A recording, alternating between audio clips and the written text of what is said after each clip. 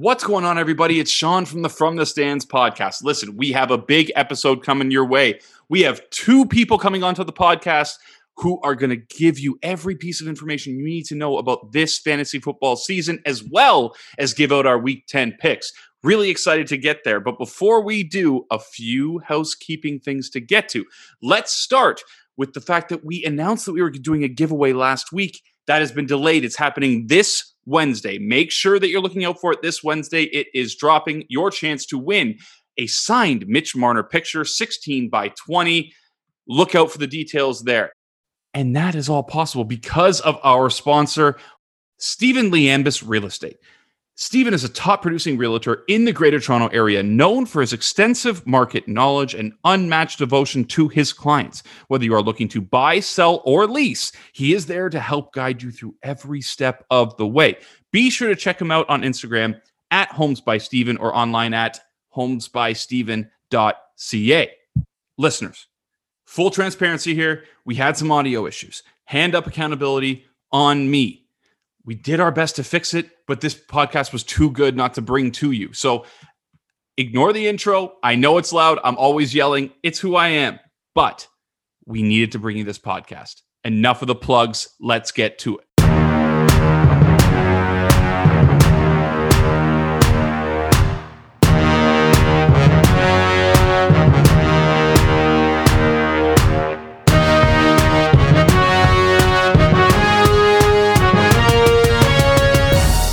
Another big week, another big podcast, and of course, two more big guests here to break down what's going on in fantasy football and another big week ahead of us in Week 10. Ian, who's joining us today? Welcome, RJ and TJ, the hosts of the BleuBag Fantasy Football Podcast. Be sure to check them out wherever you get your podcasts. What's up, boys? Thanks for coming on. What's up, man? Family from Canada, man. Yes, sir. Follow us at BleuBag Podcast. That's BLEU, Bag Podcast. So it's not your typical blue spell. We're on Instagram, Twitter. We've got, 22 episodes now? We're still not on Pandora. We're stuck on Spotify and iTunes, and we're just fine with that. Google's given us a whole bunch of shit. But you know what? We're not going to talk crap about them because we want to get back on. But TJ, let's throw to you here first, man. Like, you know, we all have a story, and we love a good story on the From the Stands podcast. So let's throw to you first. How did this become a thing? Was it you and RJ sitting around just saying, shit, we have good opinions, let's chat about it? Or did you guys, how did BleuBag Fantasy Football Podcast come to be? Well, we were just kind of sitting down talking fantasies. I mean, all we do all day is fucking just talk about football in group threads. When we're together, we're talking about football. We played tons of fantasy football, dynasty, redraft. Anything you can really name. We even play best ball just to scratch the itch a little bit during the off season when it's early. So we were like, fuck it, why not just do a podcast? Let's talk about it. I mean, we win enough leagues, we do well enough that we should give some good advice. So that's how it started, really. How'd we get here? How's everything going? Yeah, obviously RJ's your buddy. How's everything going working with him? Because he just left the podcast. So if you want to talk shit, now's the time. He did. He left. He ain't here anymore. So it sucks, man. He's a terrible guy. I hate him. I hate being around him. No, that's my brother, man. We've been cool since 2007. So that's like 13 years when we both went to Vanderbilt. So we've been cool for a really long time. So it's kind of natural, just like two buddies talking football. I mean, that's the dream, man. That's the dream. And you know what? The pandemic I think it pushed everyone towards let's just go for it. What's the, what do we have to lose? RJ, same deal? Yeah. I mean, essentially, we talked about this last year a little bit. We just never bought the mics. We honestly thought the mics were going to be like $200, $300. And then one day I actually saw when you guys started Jaws, I was like, man, I wonder what mics they have. And then we looked and we're like, wait, these mics are like $50. So we got them and we just took off. Because the thing is, we spend probably about 95% of our time talking fantasy football anyways. Been there. All your group chats you're in, you're talking sports all week long. So it's like, why not record it? If people listen to it, they listen to it. If not, they don't. Well, let's transition here, Ian, because before we get there, the biggest news of the day is that RJ got a PS5. So let's just drop that. I got a PS5 as well. Are you kidding? Go back to the States, man. This is bullshit. Yeah. Well, we're sitting in line. Canada. Fuck.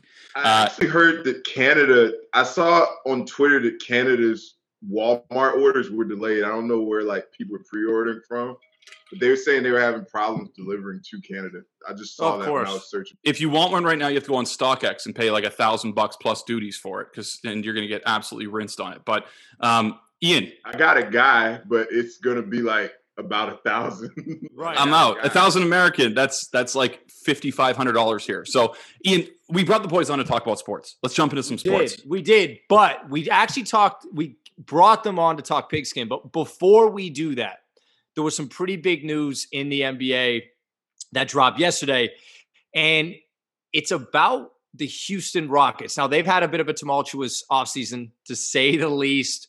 Coach is gone, GM is gone, and now one of the 2-star players actually wants out. That's Russell Westbrook. Shams actually reported that he wants out of Houston. I think, Windhorse had some reports about Tim McMahon, about how he may not necessarily want out, but he wants better accountability. So I have to ask you guys, all right, what is your favorite Russell Westbrook destination? RJ, you go first. Man, favorite Russell Westbrook destination. So I'm going to start this off by saying you're looking at two of Russell's initial fans. So, back when Russell and Derrick Rose came into the league at the same time, there used to be a constant argument. There used to be a constant argument of who was going to have the better career. Two of us were probably on this totem pole by ourselves saying that Russell Westbrook would have the better career. And this was even when Derrick Rose had his MVP season that LeBron James should have won. But we stood there. And now, obviously it's a default Westbrook wins because of injuries. But now I honestly looked at the report earlier today when it said Russell Westbrook's trying to go somewhere where he can be like the guy and like a leader again. And it's probably the first time in the last decade where I was like, I don't know if he's that guy in his head, obviously, but I don't know if he should be that guy anymore. So I perfect way to put it. Go to a place like New York where you can make money and be a star. I mean, I don't think he's winning a championship. He doesn't play championship ball. I'm sorry. No, to your point, RJ, if you want to be the guy and Russell Westbrook is going to be the guy on your team, you aren't winning anything. So go somewhere, and this is where I agree with you that my spot for Russell Westbrook was New York. The embodiment of everything that is Russell Westbrook and the embodiment of everything that is the New York Knicks when it comes to the NBA is overrated. So why don't you guys just get married, be together? Not that, you guys being good isn't good for the NBA. If the Knicks are good, that's good for the NBA. If Russell Westbrook is good, that's good for the NBA. But they're not. So you guys go be together. And I could just see Jim Dolan sitting there being like, I'll put fans in the stands. Russell Westbrook. And his president is sitting there. Russell Westbrook do for a franchise at this point? No, nothing. I love Russell Westbrook, but what does he bring to the table for you right now? He brings you empty stats, TJ. Empty stats. I'd say 45 wins. He brings you 45 wins. Oh, I don't even know about that. Yeah, that's high. Right. That's about right. Like slightly. In the East, 45 wins? No, I mean, like slightly. Yeah. Right? I mean, Russell Westbrook on the Knicks will put up he'll get a triple-double again. For sure. And people will write about 40. Because who else is shooting the ball there? What? Really bad, though. And just all you're going to do is kill RJ Barrett's development. RJ Barrett? It's RJ Barrett? You know what's sad about That's a RJ horrible Barrett? shooting backcourt. I completely forgot that he was on the Knicks. Like, that's how irrelevant he is in my mind right now. Hey, he was solid last year. He was solid.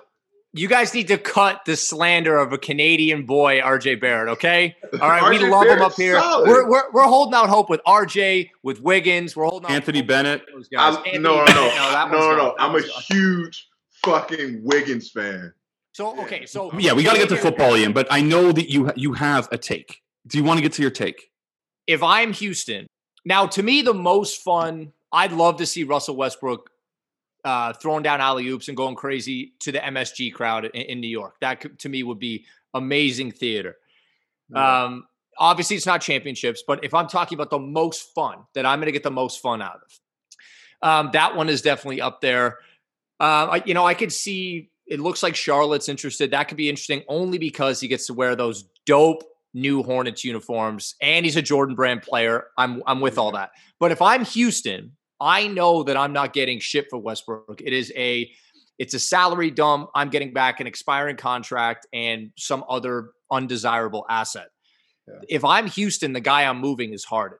And that's not because I think that Harden is better than Westbrook, or that Westbrook's better than Harden. I don't believe that. Harden is far superior.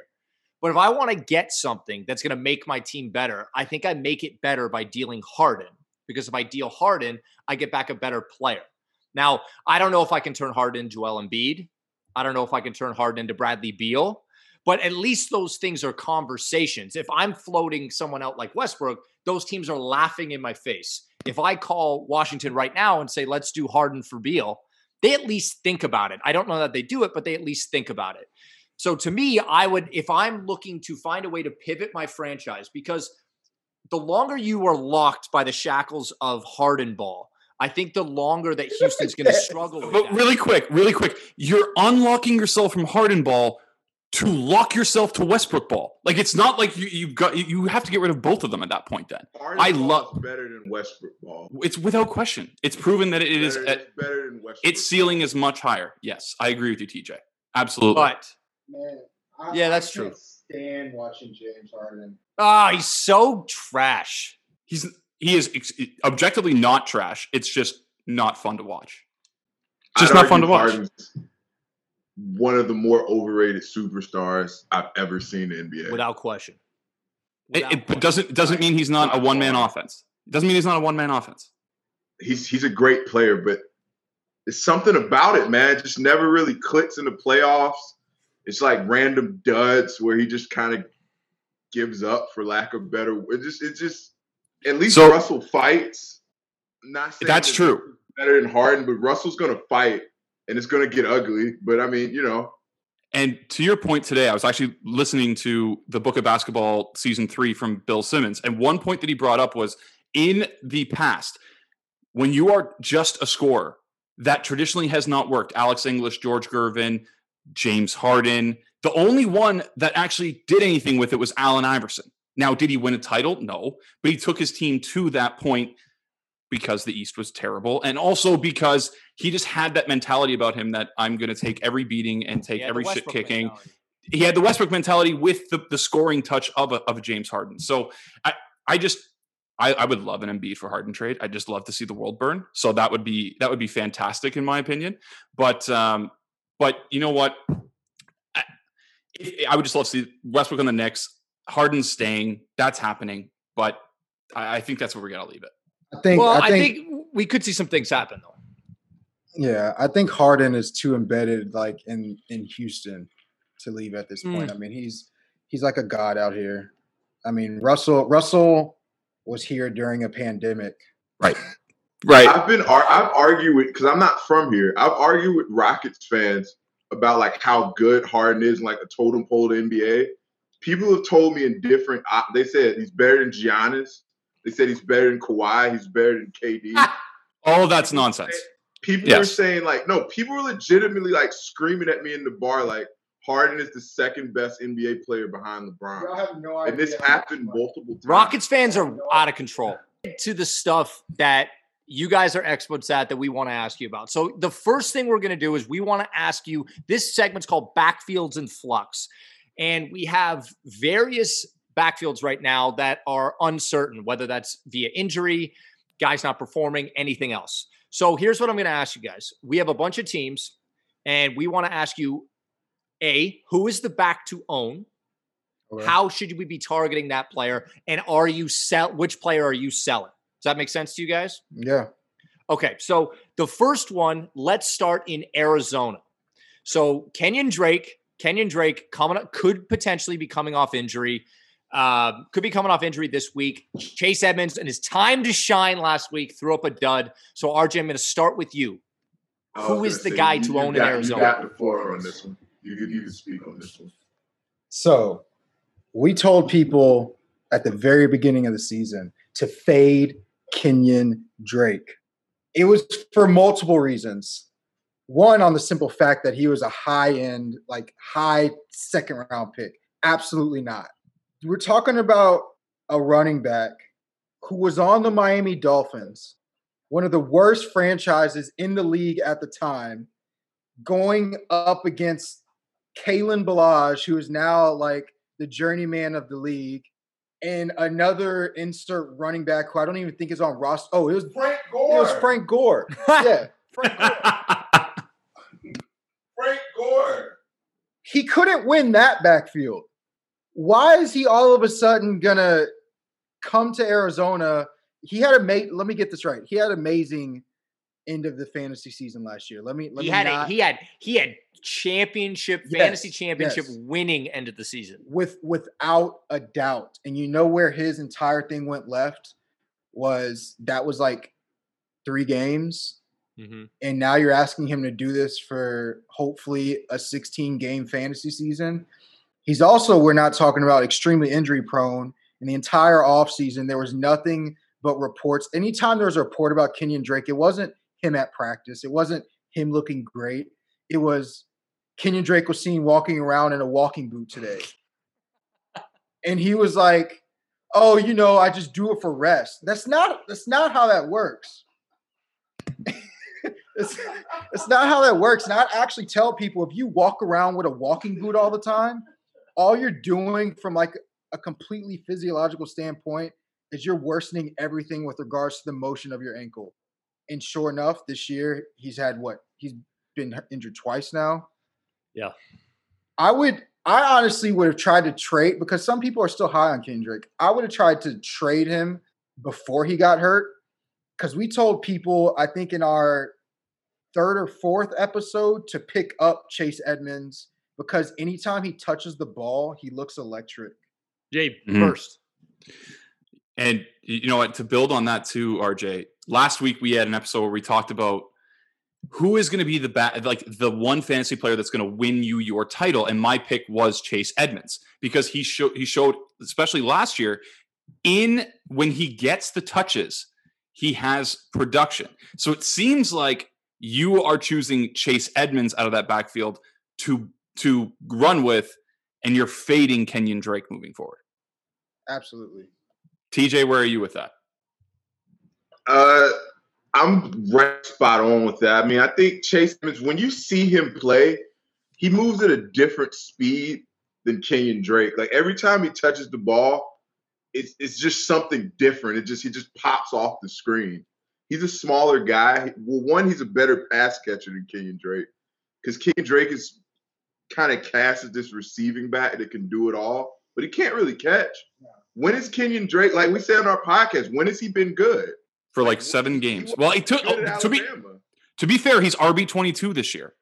So because he's put up a couple big lines. But Edmonds, who hasn't been getting the touches, is like RB28. He's like right there, right behind him. So and Kenyon Drake's RB22, and you draft him as what, like RB7? Yeah, RB6 you're right. or something? Exactly. Yep. You took him as probably your second pick, if not your first. Because people on the turn of the 1st and 2nd took Kenyon Drake, and they might have doubled up and got Aaron Jones, which is great. Oh, man. Or they went Kenyon or Drake Chubb. Yeah. So I'm not high on Kenyon Drake at all. I had him in a dynasty league. I traded him away, I think, last year. Like I don't think he's a good player.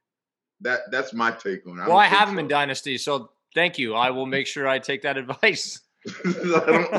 But think about it though. Like when you think about him, even going back to Bama, what did he have? That one kick return, right? Yep. In the league, he had the one game versus the Pats where he broke a broken kick. Was it a kick return or what was it? And he was playing behind Henry, right? Was it Henry or Ingram? It was Henry. It was Henry. And he was banged up in college the whole time. He broke his leg. Well, Ian talked about people that he owns in his dynasty pool. Let's get to a few that I own. because I own every single person on this team, and that is the Tampa Bay Buccaneers. I have two teams. The way that this Dynasty League works is you each have two teams. There's 7 people in the league. We have 2. There's 14-team league. So let's throw this out there. It's Ronald Jones. Later. It's confusing. We'll get to that later. It's Ronald Jones, Leonard Fournette, and Keyshawn Vaughn. And yes, I'm including Keyshawn Vaughn, even though he absolutely should not be mentioned. But throw a little love to Keyshawn. Fly that flag.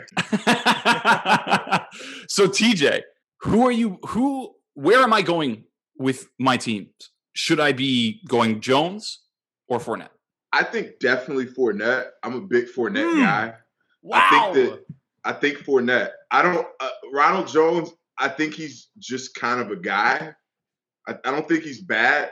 I used to think he was bad, but I mean, after seeing him this year, he's made some plays, but I think he's just kind of a dude.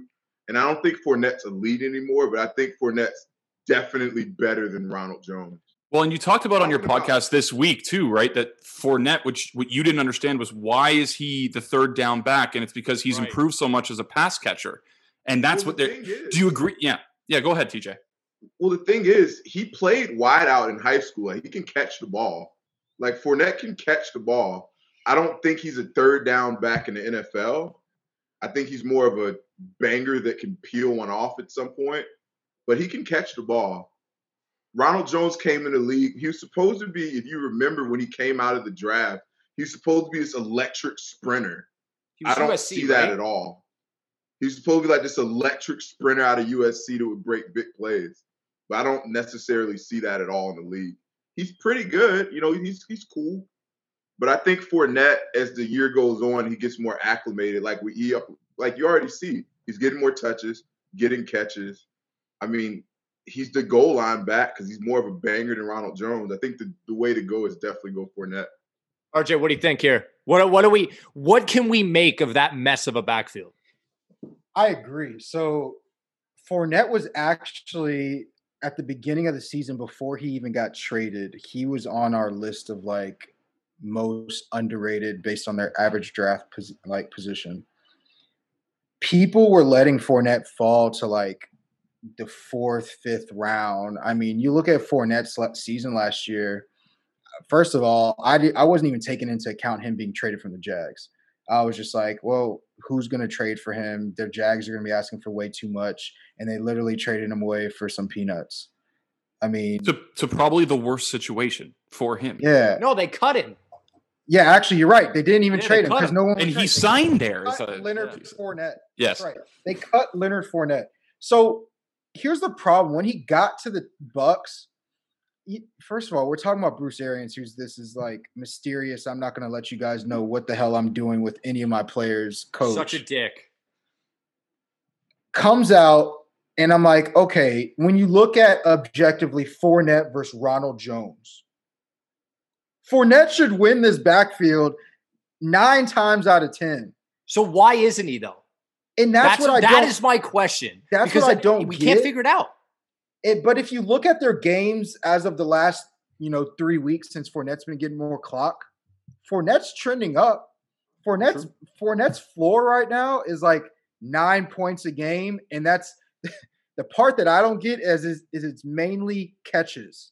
Like Fournette's getting 9-10 targets a game, which is wild to me. Like if anything, I would think the roles would be reversed, or Fournette just gets the majority of the carries, has the job.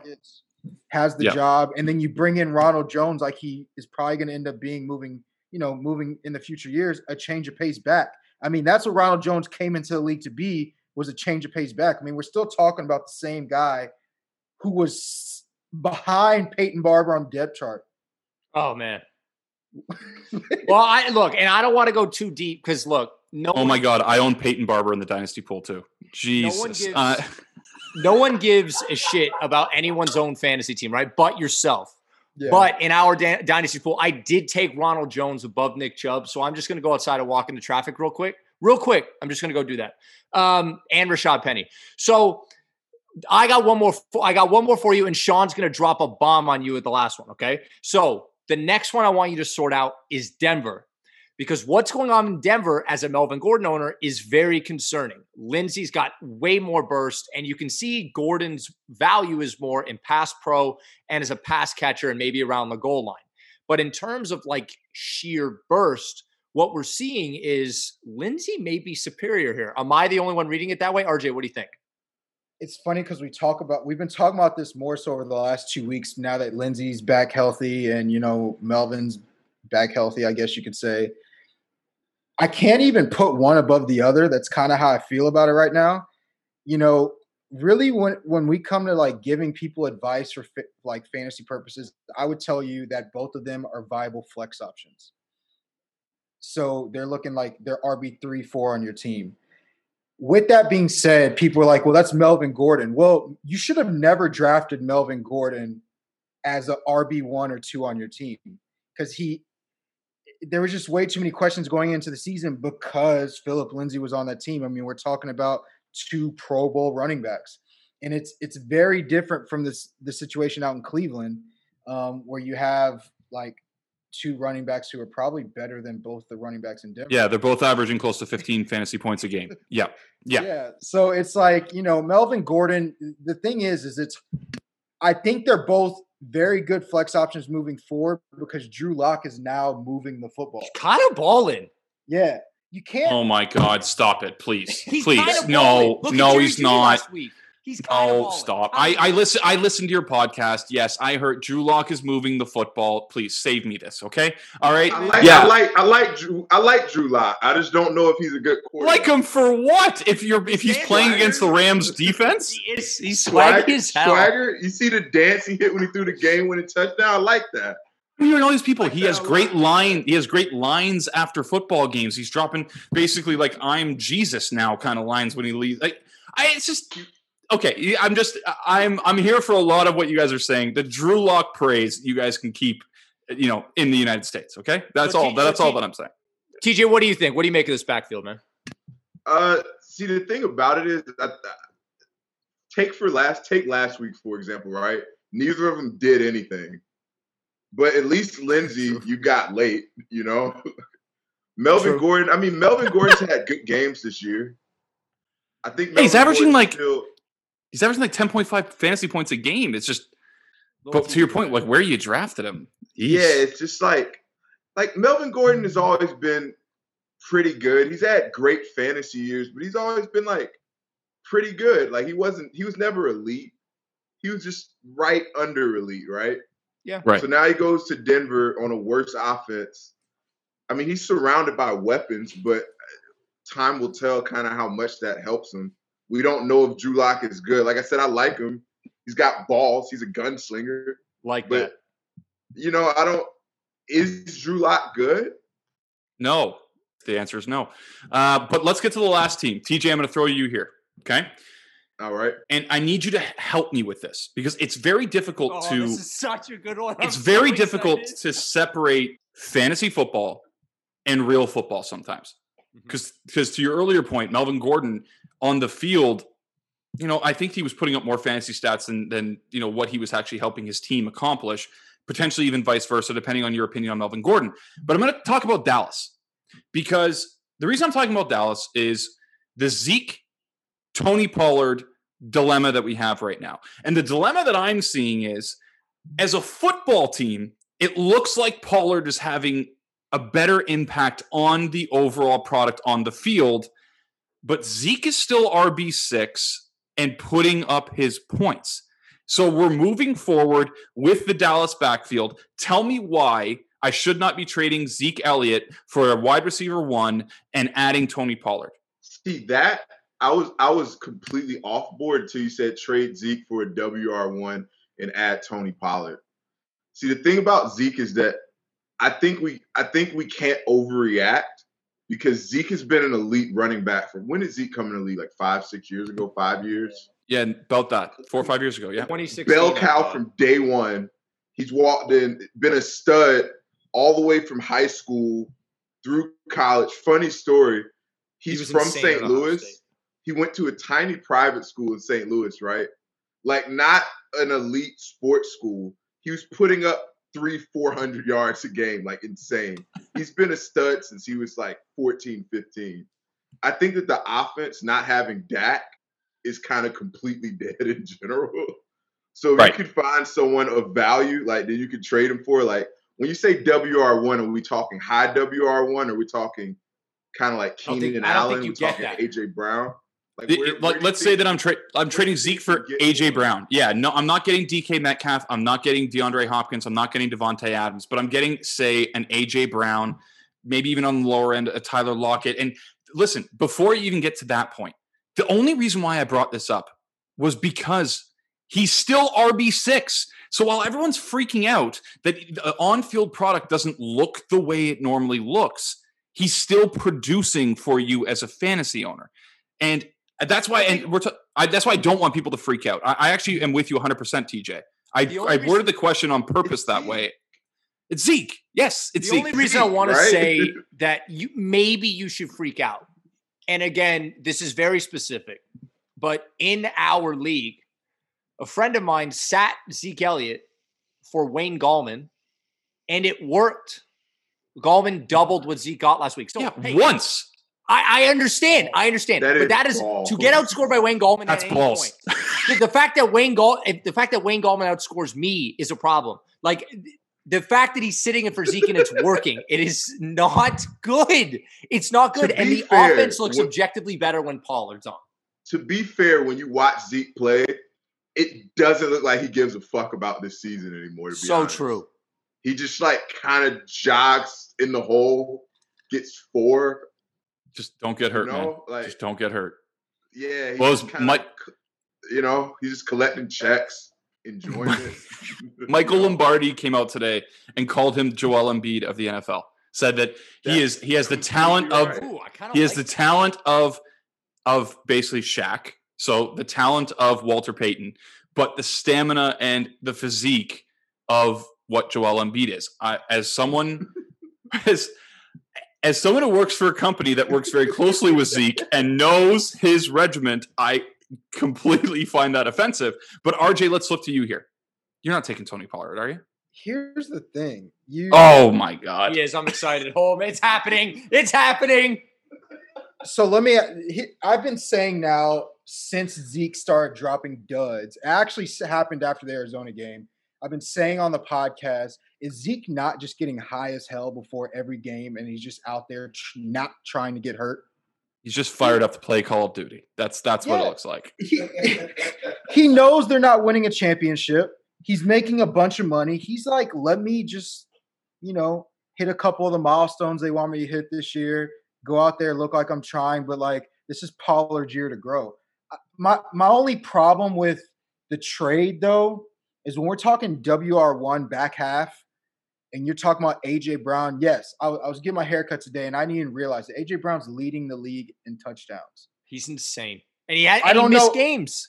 Yeah, exactly. I don't know how this is possible, but on the flip side, I look at the Titans situation. Like, let me mid podcast see what AJ Brown has tonight, because I don't think he's doing what AJ Brown does on a very typical basis. I'll tell you this: Corey Davis had a 25-yard reception first drive, which I know you guys gave up on Corey Davis on your last podcast. Screw Corey Davis. We have one team together. He gave us a 0.0 last Corey time. Davis, 2 receptions for 38 yards. AJ Brown, 1 reception for 21 yards. No touchdowns between the two of them. So here we go here. If you trade Zeke for that. No, you're not doing that. At the end of the day, and that really goes back to your drafting, am I going to be more pissed off if I have Zeke and he's laying duds and that's just what I have to live with, or I traded Zeke for AJ Brown to get cute and AJ Brown gives me like, what is that, 2 points right now? I'd be by 3.1. It's only halftime short, but still, I couldn't live with that. And Pollard, whatever. Pollard is going to be based off of how many touches they want to give him versus Zeke, which the quasi maybe exciting part about the Cowboys is they found a young quarterback who doesn't give a shit, who's willing to sling the ball. And Garrett Gilbert, that is, who I really don't like personally because he didn't go out there and beat Bama when he was at Texas. But, I just couldn't live with trading Zeke for and even Tyler Lockett. Look at Tyler Lockett. He's been he's been laying duds. Him and DK literally alternate every week. He's Marquise. He's Hollywood Brown on steroids. It's like you either get 40 or you get 4. Yeah, Marquise Brown is you get 17 or you get 3. 0. Yeah, exactly. But we got one more segment for you boys before we get to picks. And we normally, when we have guests on, we have a segment called Quick Hitters. But for this one, we knew with what we wanted to talk about with fantasy football, we knew with picks, it wasn't going to be possible. So we're going to treat this as quick hitters. Quick hitters, and this segment, which is called Buy or Sell, is we're going to throw out names of players. And you have to take what it basically look like stocks. So look at what their value is now. Are you buying them moving forward through the fantasy football season, or are you selling that stock hard? So Ian, why don't you throw out the first name on buy or sell? Is this for redraft for the rest of the season? The rest of the season. The rest of the season.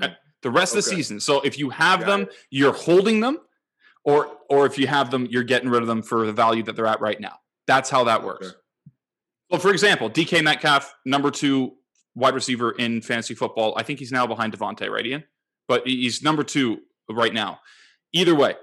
2 or 3. Do you feel like he's holding that position or getting a little better, or do you want to sell that? But that's not one of the people. That's just an example. Ian, who's the first one? Let's throw to TJ on this one.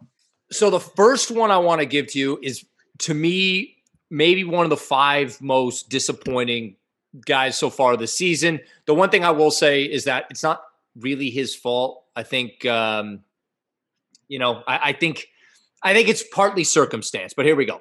So the first one's Chris Godwin, and he was being drafted as probably the 5th or 6th receiver. Now he's wide receiver 62, I believe, in standard formats.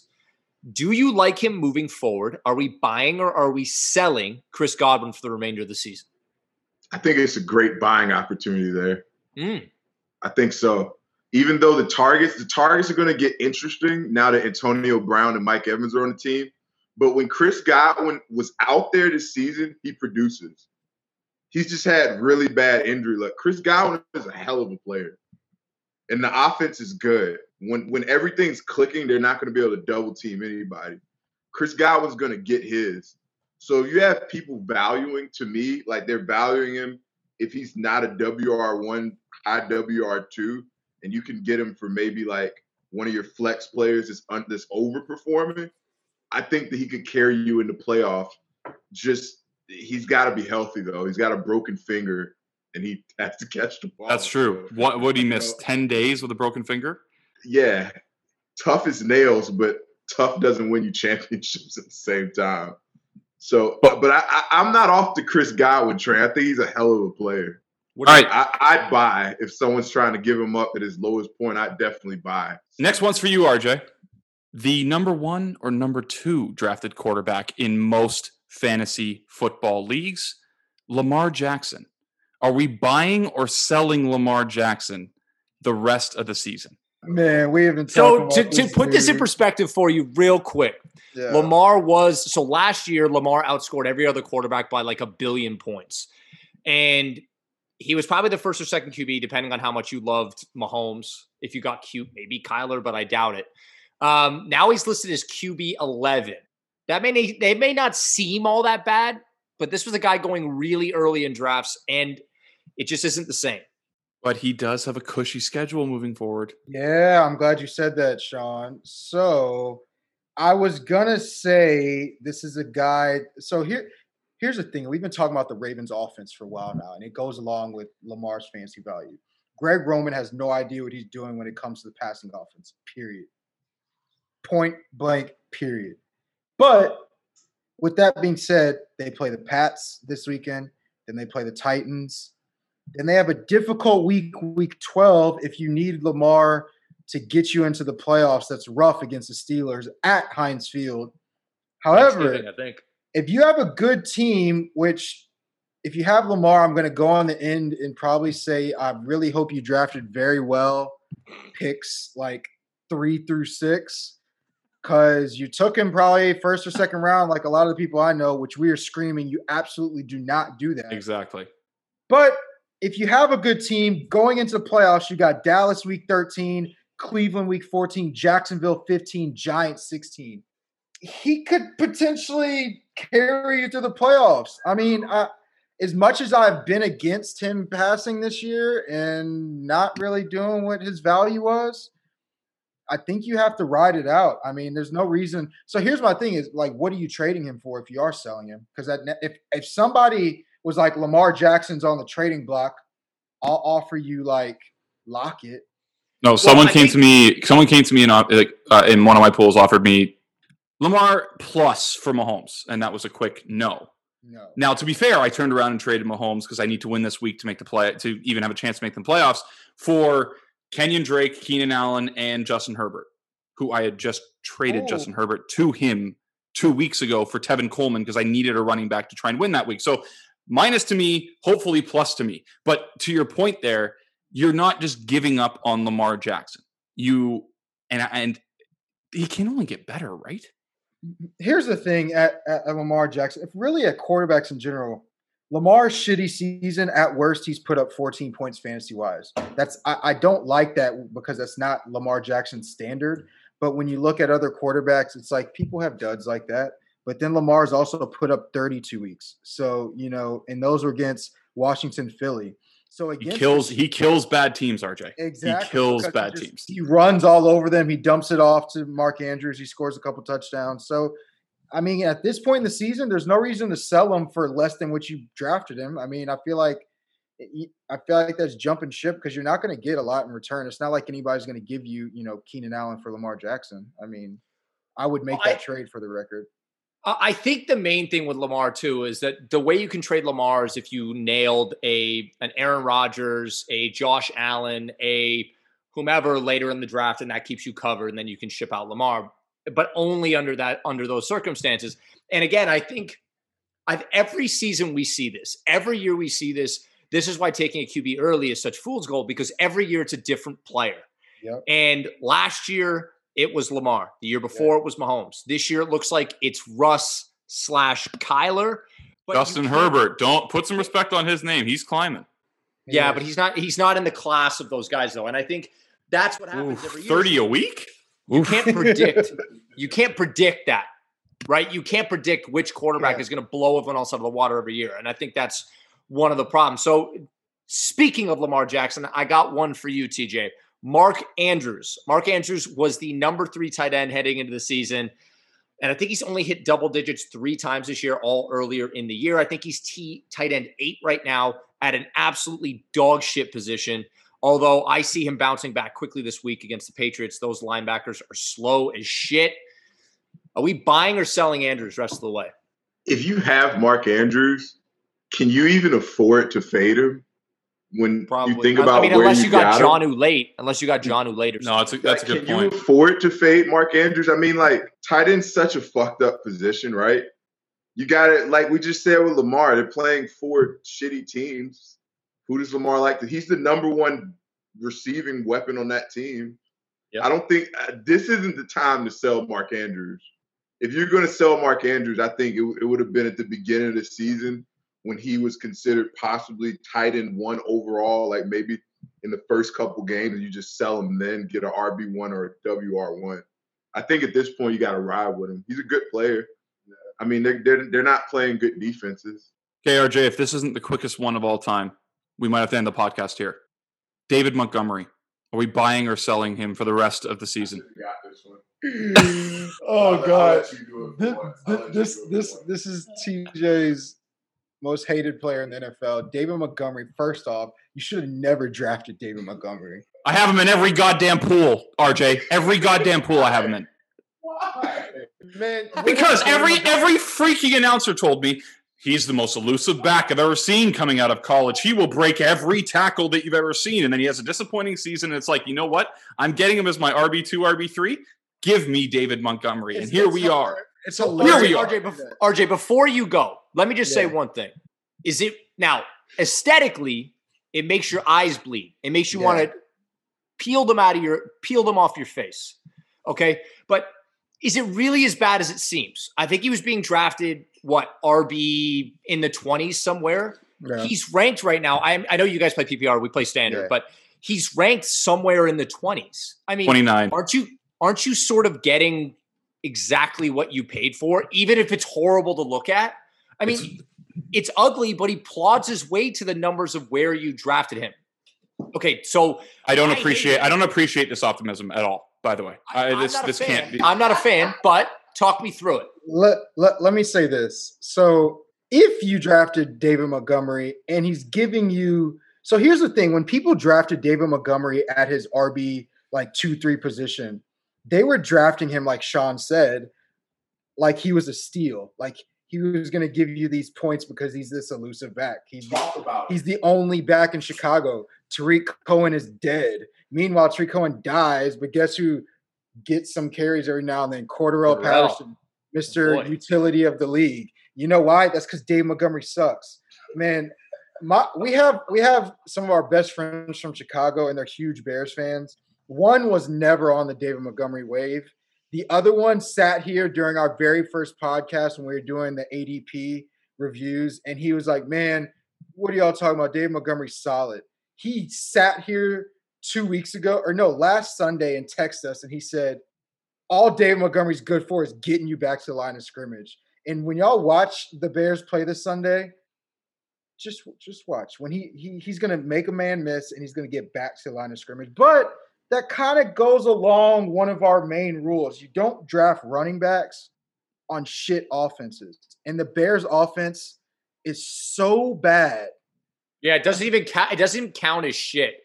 That's mean to shit. I thought that I was forward thinking. I thought, Trubisky's going to suck. But we got the RPO coming in. We got Foles coming in. And here's the thing. This is the problem with Montgomery.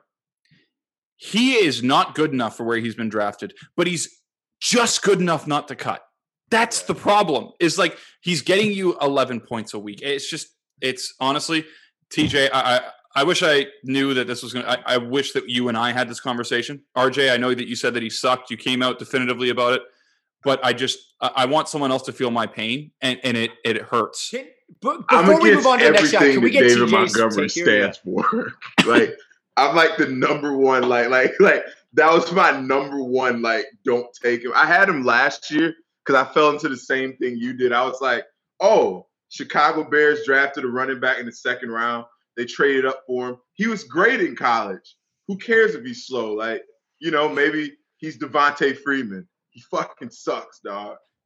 He's a terrible player, bro. He sucks. He's like a deep freezer on wheels, man. It's like, who cares if he's slow? Well, every coach in the league who wants a running back cares if they're slow. All right, Ian, get to the last one. The worst part is, and then I'll move on. The worst part is that in a lot of rookie drafts that year, people were grabbing Montgomery over guys like Miles Sanders. And I'm not the biggest Sanders guy. Don't get me started on Miles Sanders. That dude sucks too. No, I don't love his vision. He doesn't have great vision, but Sanders is objectively a better player than Montgomery, right? So that is the tricky part with that one. So the last one, I actually want both you guys' opinion on this one, because this player right now has the makings of a guy who can swing titles because of how he's playing. And the guy I'm talking about is Christian Kirk. Is this guy for real right now? Yes or no? Because lately, and this is standard, since week 4, 10.9, 12.8, 22.6, 20.7, 23.3. Now, initially we're like, okay, you see him starting to put up numbers like, is he Arizona's version of Tyler Lockett? Hopkins is the more consistent one. Is he Arizona's Tyler Lockett? He was typically being drafted in the wide receiver 40s range. And now he's, very much out kicking that. So after first couple tough first 3 weeks, he's cooking now. TJ, you go first, but I want both you guys on this. What do we think about Christian Kirk? Are we buying, or are we seeing this plateau and we selling right now? I think I'm definitely buying at this point. I've always thought Christian Kirk was a great player coming out of A&M because he contributed as a true freshman, right? That's right. He had the athleticism. He was always good. He put up stats every year, and it looked like he was building on something until probably like the first 4 games of the season. He didn't get the targets. He didn't really produce. He was giving you single digits. But now it seems like they realize that, hey, we need to prioritize D-Hop, prioritize getting Christian Kirk the ball. Larry Fitzgerald's really – Kenyon Drake might not be good, and Christian Kirk takes the top off. I don't really know because he's not slow, but he's not super fast. I don't really know how he does it. It's probably his route running and quickness, but he seems to have come up with a big touchdown the last 3 weeks. And I don't think that's some kind of mirage. I think it's kind of a connection with Kyler. I mean, they played together. They're best friends. I'll tell you what it is. It's D-Hop not getting 20 targets a game. True. I mean, that we've been talking about Arizona's offense this entire time, this air raid. Like, it wasn't an air raid for the first, 5 games of the season. It was exactly what, and I hate to say it because I hate for what we traded him for, but it's exactly what was the problem with the Texans offense. That's right. You're a Texans fan. Oh, my God. Yeah. It's the quarterback staring down D-Hop, giving him 20 targets a game, and it's just like little dump-offs. Like, yeah, D-Hop's going to catch the ball, but at the end of the day, look at Arizona recently. When Arizona spreads the ball and lets other receivers get involved, they're moving the ball a lot better. I mean, they have deep throws. They have streak routes. They have post corners. They have post routes. D-Hop's going to get his no matter what. He's just that good of a talent. But I'm Christian Kirk. Well, and I think that the beauty with someone like Kirk is that, again, I think he's sort of in that Lockett mode or even in the Marquise Brown mode where, like, regardless, it seems like that guy's just open. Yeah. You know what I mean? Like you go back and you watch, and like even if they're showing a replay, you just look and you're like, "Oh, weird, Christian Kirk's open." It just feels like he's one of those guys who's constantly he's open, wide open. And honestly, depending on what kind of leagues you're playing in, you could probably get Christian Kirk. Be like, "Oh, you could lie to him. Oh, it's a couple fluke games. Look at his first 4 games of the season. He's really not that good. Like D-Hop's the guy to own on the Cardinals. You can even lie and say Kenyon Drake's coming back. This is like a perfect time to buy Christian Kirk." We spent a lot of time, and I'm going to blame Ian because we went way too deep down the rabbit hole. So let's crank through some picks. It's week 10. Let's go. Let's get some picks in.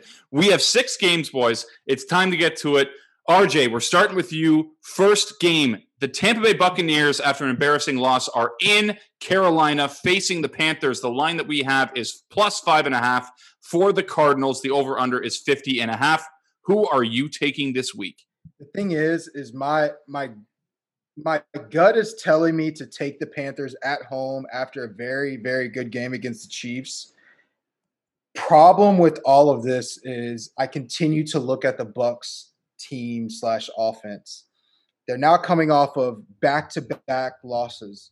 Back-to-back bad games. They played the Giants very closely, scared the shit out of me because I had them in a pick'em league, and I'm sitting here stressing on a Monday night, like, what is going on? It was during our podcast. I was like, what is going on tonight? Then you bring in AB, who might I mention Antonio Brown looked very good. Problem was they got their ass whooped by the Saints. I mean, they got to him. Do I think the Panthers pass rush is going to get to Brady? No. The only way you're disrupting and messing with Brady's offense is you have to get pass rush on him, get him pressured, make him uncomfortable, and that's when he starts throwing like he's a 43, 44-year-old man, where he's throwing ducks, getting picked off, getting smacked. I think on a bounce-back game, because I think the Bucs are still real, I think they can cover a touchdown, man. I mean, especially now if CMC were playing, I'm taking Panthers at home. I'm just saying that straight up. But CMC's supposed to not play. It's Mike Davis. That kind of changes things for me. So I'm taking Bucs. What is that? -6.5 or -5.5. -5.5. Ian, follow up with RJ. This was one of my hardest ones of the week because Carolina. First of all, let's just get this out of the way right now. Matt Rule is a damn good coach. And by the way, that's who the Cowboys should have hired. Not even this past year. They should have hired him last year. And this is someone that should have been in demand a long time ago. Matt Rule is really good, and they are really well coached. Carolina, they're killer against the spread, man. I think they've lost by 1 possession in each of the last 4 weeks. And like, yes, Christian McCaffrey's unbelievable, but they only had him the once, right? And of course, that was versus the Chiefs, and they almost had him. With that said, Carolina's D isn't very good. I do think they're getting Jeremy Chin back, who's legit for Carolina. it's hard. It's hard to bet against Brady in a bounce back. And my main thing is it's not even Brady. I like the Tampa defense to bounce back. I like Devin White, Levante David to bounce back. The Vita Vea thing is really hard for them because they're struggling against the run without him. But, I hate going against, good home dogs like Carolina, because I think Carolina is better than the record is. But I like Tampa in this game. I think RJ's 100% right. I don't see Tampa with that young front of Burns, Gross Matos, and Derek Brown. I just don't see them getting to Brady yet. They're just not ready. I'm going with Tampa. This one's tough because, like you said, Carolina plays everybody close. Mm-hmm. But Antonio Brown has another week to get into the playbook. He's Antonio Brown. Godwin has another week off a broken finger. It's still Mike Evans. It's still Ronald Jones and Fournette. There's no CMC. Mike Davis is good, but I don't think he's anywhere near as much of an equalizer as CMC. I think I'm rolling with Tampa as well. I mean, it feels like about time where Tampa just blows someone's doors off again, right? Man. The defense should have bricked last week. Yeah, and Tampa's defense is underrated. I think Carlton Davis is one of the up-and-coming corners in the league. Yes. I mean, they have Antoine Winfield's a rookie. He's a baller. Is Levante David hurt seriously, or was he just banged up for that game, though? Well, then they have him because he's the quarterback, White. Right? He's the They go how he goes. He was limited. He practiced in full today. Okay, then yeah, I got Tampa. I don't think Teddy's going to be able to put up enough points on that defense, and I don't think that they're going to slow Tom down that much. Like you said, with the young front, I don't see it. Just not ready yet. Oh, you guys have already said it all. That defense travels well when they play well, which as the number one defense in the league, they're going to travel well. It's less than a touchdown on the road. To RJ's point, 2 stinkers. You got to think that they're going to bring that back. Carolina's defense is objectively terrible. Like they don't do anything well. So I am taking Tampa. I'm also taking the under, which means Carolina's a lock. We've all have Tampa. Carolina's a lock. Ian, what's the next game? Carolina does play close. And by the way, before we move off Carolina, I love what they're doing with Curtis Samuel. It's the right thing. That guy was a running back in college. He's a running back in the pros. Enough of this shit with him pretending to be receiver. Let Robbie and DJ Moore cook. You're right. Put CMC on the bench. Let Curtis Samuel take the ball. Well, they don't have to worry about that, do they? So the next one we have is Philly versus the Giants. Giants they're plus 3.5. Over under is 44.5. I hate that we even have to talk about this game. But I picked this just for you, buddy. So gross. You know what? Sean, why don't you start? Here's the thing. Philly kills the Giants. They're 8-0 straight up against the Giants in their last 8. But one thing Philly doesn't do is cover football games. They just do not cover. They don't cover ever. Thank you. Yes, New York does not win. They don't. They're 4-16 straight up in their last 20. But they cover. They're 5-1 against the spread in their last 6. It looks like Slay's going to play. I have the Giants here because of the half point. I hate betting on Danny Dimes. Fuck that guy. You're preaching to the choir right now. I hate that guy.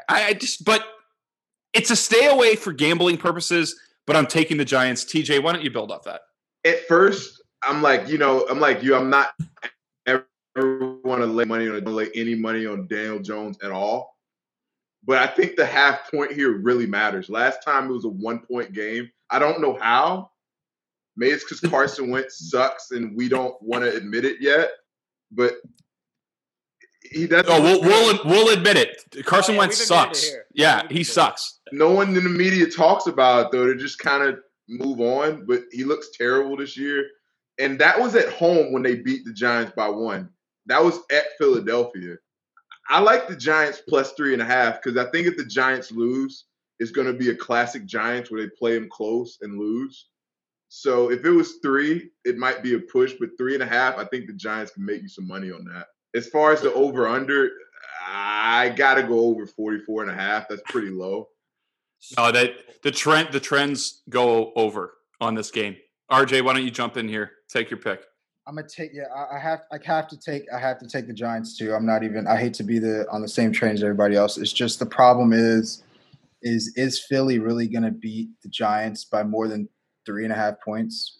I mean, that's essentially saying they're going to beat them by a touchdown because it's over the 3-point. But on the road, I don't know how cold it is. It's going to be in New York. I'm sure it's cold enough up there. Who knows? Carson Wentz, probably going to shit an egg. The Giants defense, they barely beat the Redskins, but I will say they caused quite a few turnovers of Alex Smith, even though he's god awful. I'm glad he's back. Good for him. But I just don't see a scenario where the Eagles are just like, hey, we're going to shut down the Giants. The Giants are a very weird team when it comes to watching them / betting with them or against them. I try not to, but it's like the times you bet against them, Daniel Jones goes out there and he's just like, oh, I don't have a care in the world. I'm going to shred you up, but I'm going to cover the spread. And then the times you like bet against them, it's like, oh, Giants win. I don't know how, but I hate it. He has what people don't talk about is how bad Daniel Jones is, but he has great targets. So as long as he makes a couple good decisions, doesn't turn the ball over 4 times a game like he's capable of doing, I mean, he can keep it within 4 points. That's not unreasonable. At home. I love it. Ian. Well, the answer is Philly.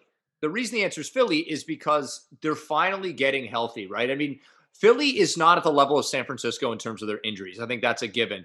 But we're talking about Lane Johnson, Alshon Jeffrey, Miles Sanders is going to play, Malik Jackson. I mean, that is objectively, that's a boost. I mean, I'm not the biggest Alshon Jeffrey fan, but Lane Johnson is a baller, and he is going to help your franchise.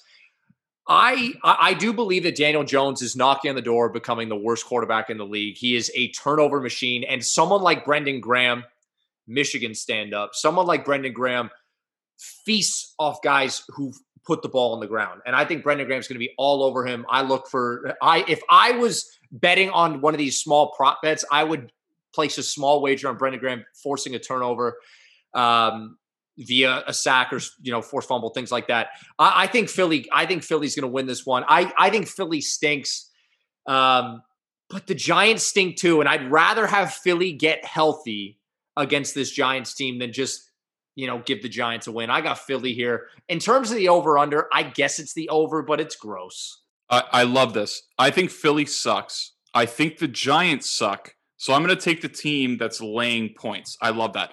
Let's get to the next one because you mentioned the 49ers. They are playing on the road against the Saints. Who dat? The Saints are getting 9 points. Sorry, the Saints are laying 9 points. The over-under is 49. Ian, I'm throwing right back to you. Who do you got this week? Are you guys ready to hear the Niners injuries? Ready? Jimmy G, Kittle, Bosa, Sherman, Mostert, Jaquiski Tart, D Ford, Kendrick Bourne, and potentially Deebo Samuel. That's the entire fucking team. It is. It's the entire team. And now, I hate taking favorites this year. It made me feel dirty taking Tampa and Philly. But I feel like I have to take the favorite again. It sucks because dogs are doing so well this year. But why isn't this line double digits? The Saints are coming off maybe the most impressive win by any team this season. Old Man Breeze is looking better. Kamara is potentially an MVP candidate. And that defense is coming along. I mean, Marshawn Lattimore, anyone? I mean, I don't want to hear a top cornerback in the league discussion. I mean, what he's done to top wideouts the past few weeks has been, it belongs in a museum. Like, he has been incredible. And I think last week, he held, was it Mike Evans to like 2 receptions? Or what, he's cruising right now. So I think the Saints are going to cruise in this one. I think it's a rout, but I do think it's the under. Yeah, I got to take the Saints -9. The Saints are one of the few teams in the NFL who I think they're on a 5-6 game win streak. They're trending up. Matter of fact, I just talked to my grandpa about this yesterday. They are trending up. And the most impressive thing about the Saints was they did all of this without arguably the best person on their team. As much as I don't, I think Kamara's better than him. I mean, you can make the arguments that Michael Thomas is, the best player on the team, even though I never thought he would be that person, but he is. They went to a trash school. Yeah. But it's hard. The reason why I really think it's an easy, they'll probably win by 13 points, 13, 14. The reason I say that, where are the Niners getting points from? Robbie Gould. Yeah, I mean, honestly though, and that's if they can get across 50-yard line. Right. It's sad, but not really. I mean, it's typical. Super Bowl losers. I mean, my boy right here literally had to go through this last year, where the Super Bowl losers are just cursed the next year. They get cursed by injuries. They get cursed by, I don't know, people figuring out the offense. I mean, Jared Goff being bad. I don't appreciate all the Jared Goff slander. Like, I'm with it to a point, but now starting to hurt my feelings. So all right, okay. I'm sorry, man. I'm sorry. TJ, keep going. Keep going. Who you got, TJ? I think the Niners get smashed, dude. To be honest with you, because I mean, Nick Mullins is walking into the Superdome, is he not? It's at Saints, right? It is. It is at the Saints. How are they planning to, like RJ said, how are they planning to put up points at all? I mean, where are they going to go with it? Like, I like Jared McKinnon a lot. If you listen to our podcast, we love that. But I just don't understand how they're going to cover. I don't understand how they're going to beat 9 points. You don't have to understand. The Packers blew their doors off. Oh, and I forgot about that. This is a full-strength Saints offense at the Superdome. So I wanted to take the Niners. I really did. It's 2020. It's 2020. I have an apology. I have a couple apologies to make, and my next one comes with the next game, which I'm going to lead off. I'm also taking the Saints. So again, the Niners are going to win outright here, but it's have we disagreed on anything? Oh, he said he picked. Ian he picked did. Eagles. He did. Ian picked the Eagles. I had the Niners, but what swayed me was what you mentioned about the Packers, because the Niners were awful last week. I really came into this game thinking, after a massive, not just a moral victory, like an absolute ass whooping, you can be prepared for a letdown. The opposite of we've looked like trash for 2 straight games with the Bucs is the Saints just won a game to take over the lead in the division from a tiebreaker perspective, as long as they match up the wins. And I had the Niners, but I do owe an apology. On the last podcast, a couple friends of ours that are on that do picks with us every week, Tomes and Murph, the question was brought up, if the Saints win against the Bucs, are they back into the upper echelon of the league? And I said no, because of how inconsistent they are. But they trounced the Bucs. They killed them. It wasn't close. And the Saints are now the number 1 DVOA team in the entire NFL, with a number 6 offense and a number 7 defense, which doesn't add up, but it adds up when you beat the previous number 1 DVOA team. So I'm going to take the Saints -9. I think they actually win by exactly 10. I commend the 49ers for what they're doing, but I'm also taking the Saints. So let's jump to the final half of our games. It's also impressive what the Saints are doing, considering they have a quarterback who can't throw. That is well. To be fair, can't throw further than 14 yards. But let's get to a couple of quarterbacks who can. We got the LA Chargers at the Miami Dolphins. The Dolphins are favored by 2.5. The over/under is 48.5. So I'm starting here. I killed Tua last week, and not because I thought Tua was going to be bad. And I said on the podcast, I think he's going to be very good. But my point about Tua was I felt that they should be playing Fitzpatrick. I felt that the Dolphins are for real. And if they're for real, then play the best quarterback. And then Tua comes out and just does this. With all that said, my pick has zero logic behind it. The Chargers are a train wreck. Miami is rolling. Tua slapped me in the face last week. Miami's pass defense is going to make it very hard on Justin Herbert. The Chargers are the Falcons of the West, which means they will find a way to lose every single week that it happens. I just feel like it's been a week, 2, 3 of everyone slurping the Dolphins. So zero logic, like the Chargers. That's why I like it. I'm taking the Chargers plus a 2.5, and I'm taking the over. RJ, let's run back to you. Who do you got in this game? After all of that, I literally thought you were about to say you were taking the Dolphins. Here's the thing. When I'm thinking about this game, 2.5, I mean, it's essentially it's a pick 'em damn near. Is Justin Herbert going to take out the Dolphins defense? I can't say yes. And that's in Miami if I'm correct. I think it is. Yep.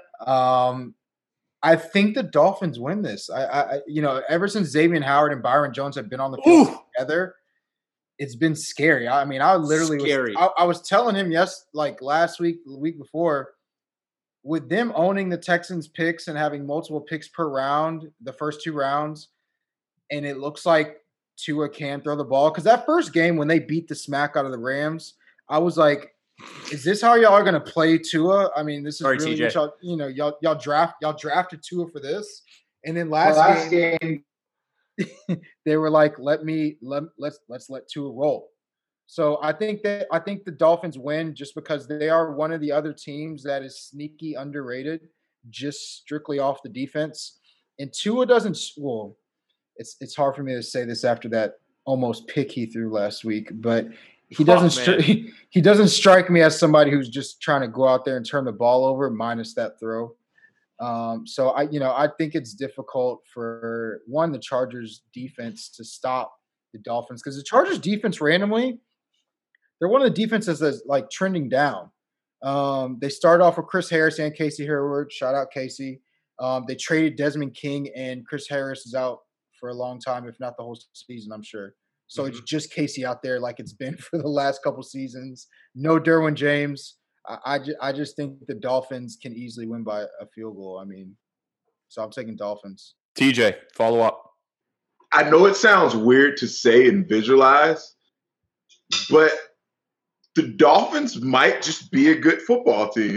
Their roster up and down, like they might just be good. I mean, look at it. I mean, at quarterback, they have Tua, one of the greatest college football quarterbacks all time. Yes, Versus the Rams, he didn't do anything because he didn't need to. We turned the ball over 25 times, so it didn't matter. Hi, Jared. But look at last week. He looked Kyler Murray in the eyes and outdueled him. That was crazy. He did. Like, that's what happened. Just looked like Kyler Murray, but Hawaiian and left-handed, you know? like he looked really good. He out-Kylered Kyler. Since they have both quarterbacks, Byron Jones and Xavier Howard, that's up there for best cornerback tandems. They have some underrated pass rushers. Jerome Baker at linebacker is a good player. I went to a trash school too. Just be a solid football team. I think they can get 2.5, and then you add in the Charger factor. Yeah, the Charger factor. You add the Charger factor. So the Chargers owner is Telesco. Do I have that right?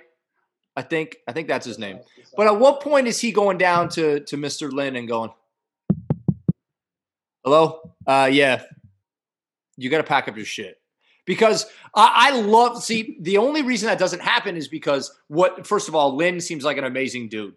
But you can look at the Herbert growth. And as someone who lived in Oregon and watched Herbert religiously at Oregon, because that's what you do when you live in Oregon, he's a completely different player now than what he was in college. And at some point, you'd have to think that like the coach should get at least a little bit of credit for that. Because if you would have asked me 8 months ago, is it Tua or Herbert? Who are you taking for next decade? I'm like, oh, it's Tua, no problem. Now, I wouldn't say it's a landslide, but what Herbert's doing is real, right? He is taking shots down the field and being so accurate with it. Like that is advanced shit, right? And now he's throwing to Keenan Allen. You talk about guys that are always open. That dude is always open. And I love this whole dynamic. I love the Tua Herbert thing, but what Lynn has done with Herbert, I think deserves credit.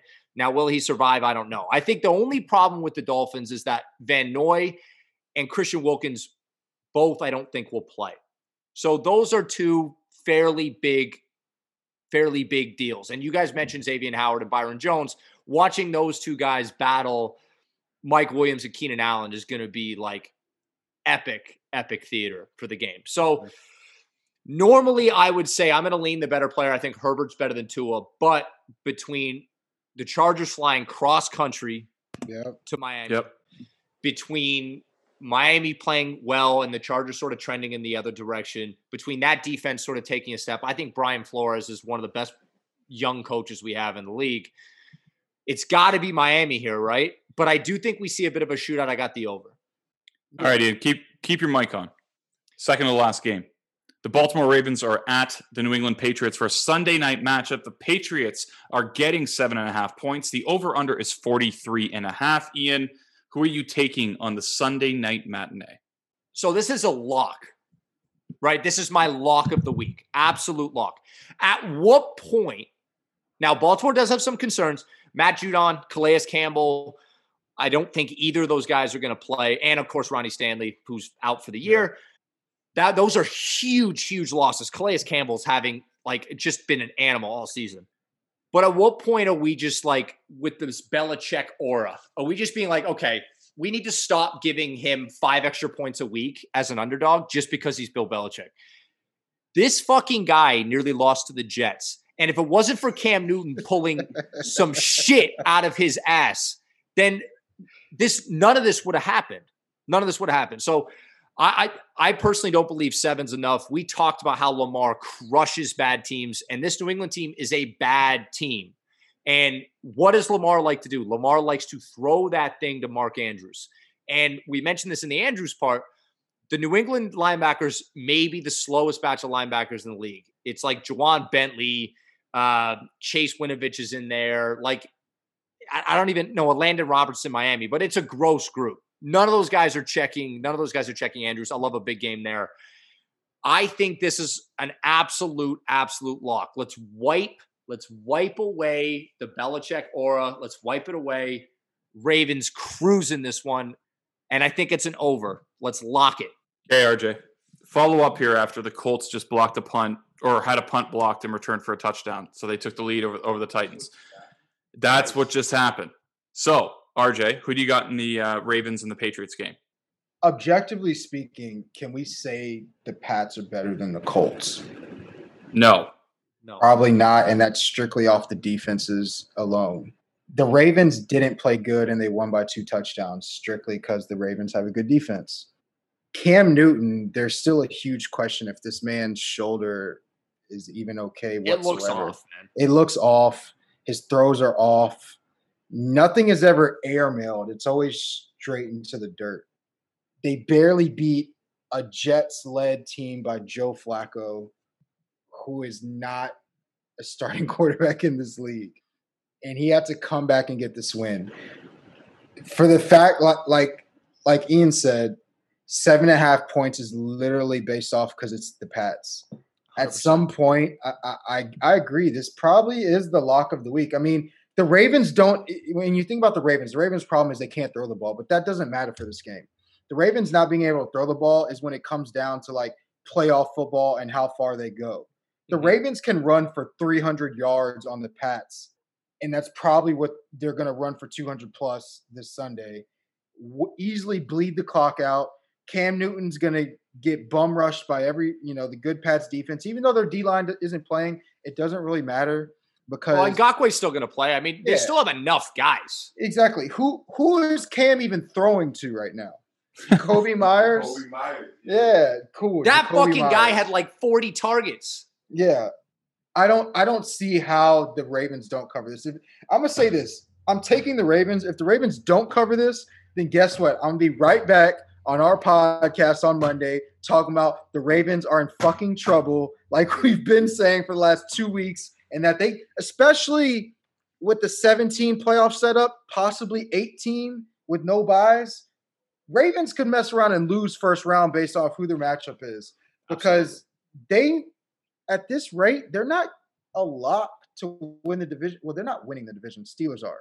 So they're going to be a wild card team, thus meaning they're going to be a much lower seed. Imagine if, I don't know, the Steelers win the Kansas AFC. City. Exactly. Kansas City ends up being the 2nd seed. Well, guess who's going to have to play the 2nd seed? The 7th seed. And guess who that could technically be just based off wild card slots or anything? The Ravens. You think the Ravens are going to do that? No, absolutely not. Or even reverse. What if the Steelers and Ravens play each other? Loss. So I'm taking Ravens. If they lose this spread, then that's telling me a lot more. Yeah, then I'm out. Okay. And that gets to my point. TJ, before I get to your pick, I have a question for you. Yeah. Is this a big game? Sunday night against the Patriots. It really shouldn't be. It really shouldn't be. And the fact that we're like, if the Ravens don't cover this, it's bad, is a huge problem, right? Exactly. The fact we're even thinking like that they can, because this should be a lock. The Pats look horrible. Cam Newton looks shot. I love Cam Newton. I'm a huge fan. He looks shot. They have Damian Harris, looks good. Damian Bird and Jacoby Myers. And what? Devin Asiasi? Like who are we talking about on the offense? If the Ravens don't cover this spread, not even if they barely win, I'm not even talking about if they lose. They're not. I hope they don't lose. If they don't cover this and make a point on Sunday Night Football, that's a huge problem to me moving forward. Like Ian said, I'm out on the Ravens. We're talking about a team that's supposed to be a Super Bowl contender. We're talking about a team that's supposed to be neck and neck with the Chiefs. You mentioned a good thing about Cam. Like, Cam is one of my all-time. Cam to me is the greatest college football player ever. Period. Full stop. It pains me to see him this way. That's what I was trying to get to. It pains me to see him this way because it doesn't look right. No, it doesn't look right. It's like it doesn't look right. No, like TJ. So you're taking the Ravens? I got it. I just got to take the Ravens and just see how it goes. I got to take the Ravens. Okay. So the reason I asked is if this is a big game. It's because Lamar Jackson doesn't win big games. It should be a big game, Sunday Night Football, playing Bill Belichick and the New England Patriots, but it's not.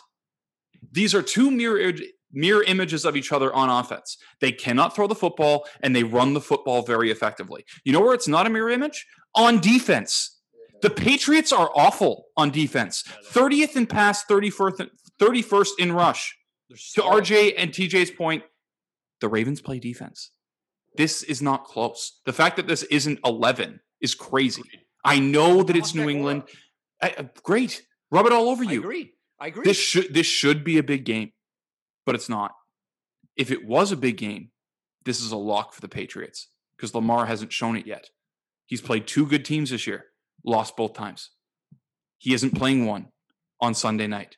So let's get to Monday. On Monday. Before we move on, Lamar Jackson doesn't win big games. No, he doesn't. No. I didn't even think about that. He really kind of doesn't. And I love Lamar Jackson. I love him too. He just doesn't. He hasn't beaten anyone kind of doesn't at all. Who's on his level or better than him. He has not beaten that team. He has not. I don't harm him for the Tennessee game. Or sorry, the Chargers game that he lost in his first playoff series. I don't give him shit for that. He had a great line against Tennessee last year. You still lost. So you got Kansas City, you got the Steelers. You lost both those games. So that's why I asked, is this a big game? Because he doesn't win them. But it's not. It's a big moment. It's not a big game. Black Kirk Cousins? No, he's better than that. Come on, man. He's better than that. Speaking of Kirk Cousins, let's get to the Vikings at the Bears. Bears are getting 3 points at home. Over under is 44. Guys, I'm going first. This is simple for me. I'm never picking the Bears ever. Not even against the Jets. I don't care. Dalvin Cook's a monster. I don't care. I'm taking the Vikings -3. Go ahead, TJ. Jump in. Kirk Cousins, primetime. I got Bears +3. Kirk Cousins doesn't win night games. Hey, good luck, okay? Good luck with that offense. Ian, who you got? I got Bears. I got to ask, are we absolutely certain? Are we absolutely certain that the Vikings are a playoff team? Are not a playoff team or are a playoff team? Are we sure that they are a playoff team? Well, if they extend it to 16 teams like they're talking about, then yeah, they're probably a playoff team. 3-5. They're 3-5. You want to hear the rest of their schedule? Bears, Cowboys, Panthers, Jaguars. They can conceivably win all 4 of those. Then they go at Bucks. That's probably going to go poorly. At home versus the Bears. Then at Saints. That's not going to go well. Then versus Lions. Can they be 9-7?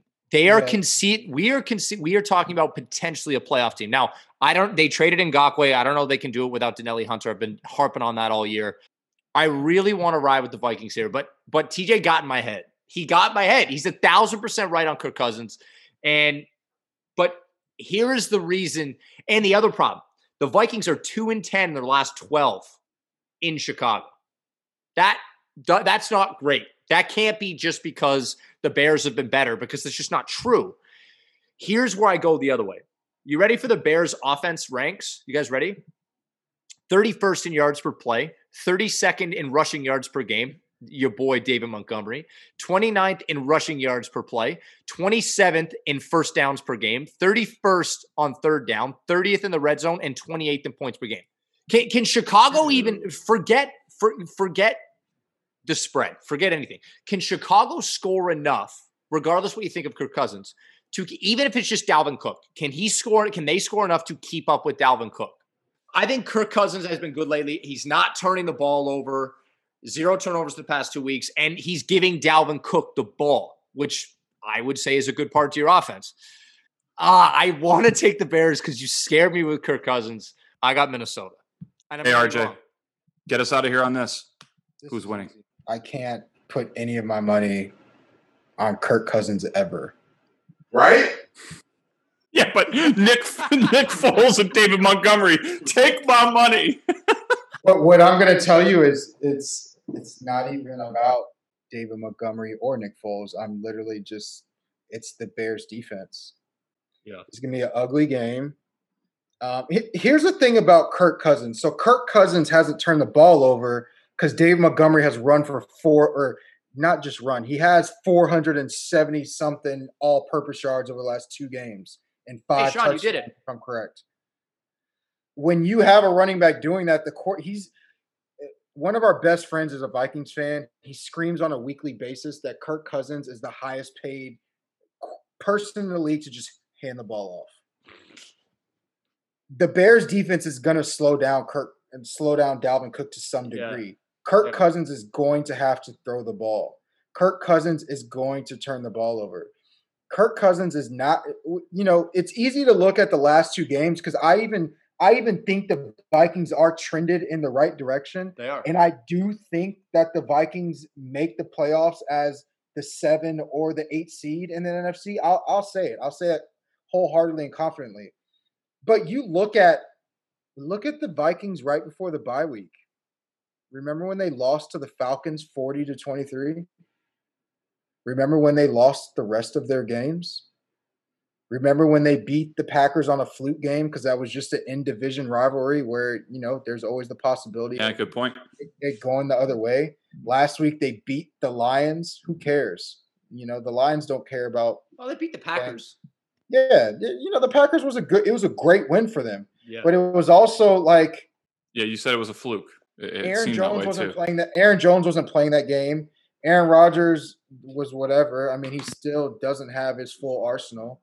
But it's like, it's an in-division game. That's no different than literally the Jags playing the Titans whenever they play them, and it'll probably be a quasi-close game just because they know division.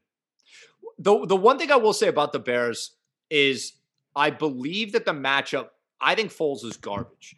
But I believe the matchup is there for Foles to have a half-decent game. I mean, Minnesota's pass defense we are not talking about the Xavier Rhodes years. This is a different team. It's like Jeff Gladney and a bunch of other hurt dudes. This could be a game for Robinson, Miller, Mooney. This could be a game where, Cole Kmet, Jimmy Graham sighting. I mean, there is a roadmap. But are you relying on Nick Foles with the bright lights to be competent? Well, we haven't seen Nick Foles be competent in a long time. I mean, that is a bit of a tough sell, but I get it. I mean, this Bears defense, are they the best defense in the league? No. So, and that's why the pick is the Vikings. But they're not the best defense in the league. But how many years has Kirk Cousins been in the league? 8. It's 9 on the money. 9? Damn. In those 9 years in the league, he has 0 primetime wins.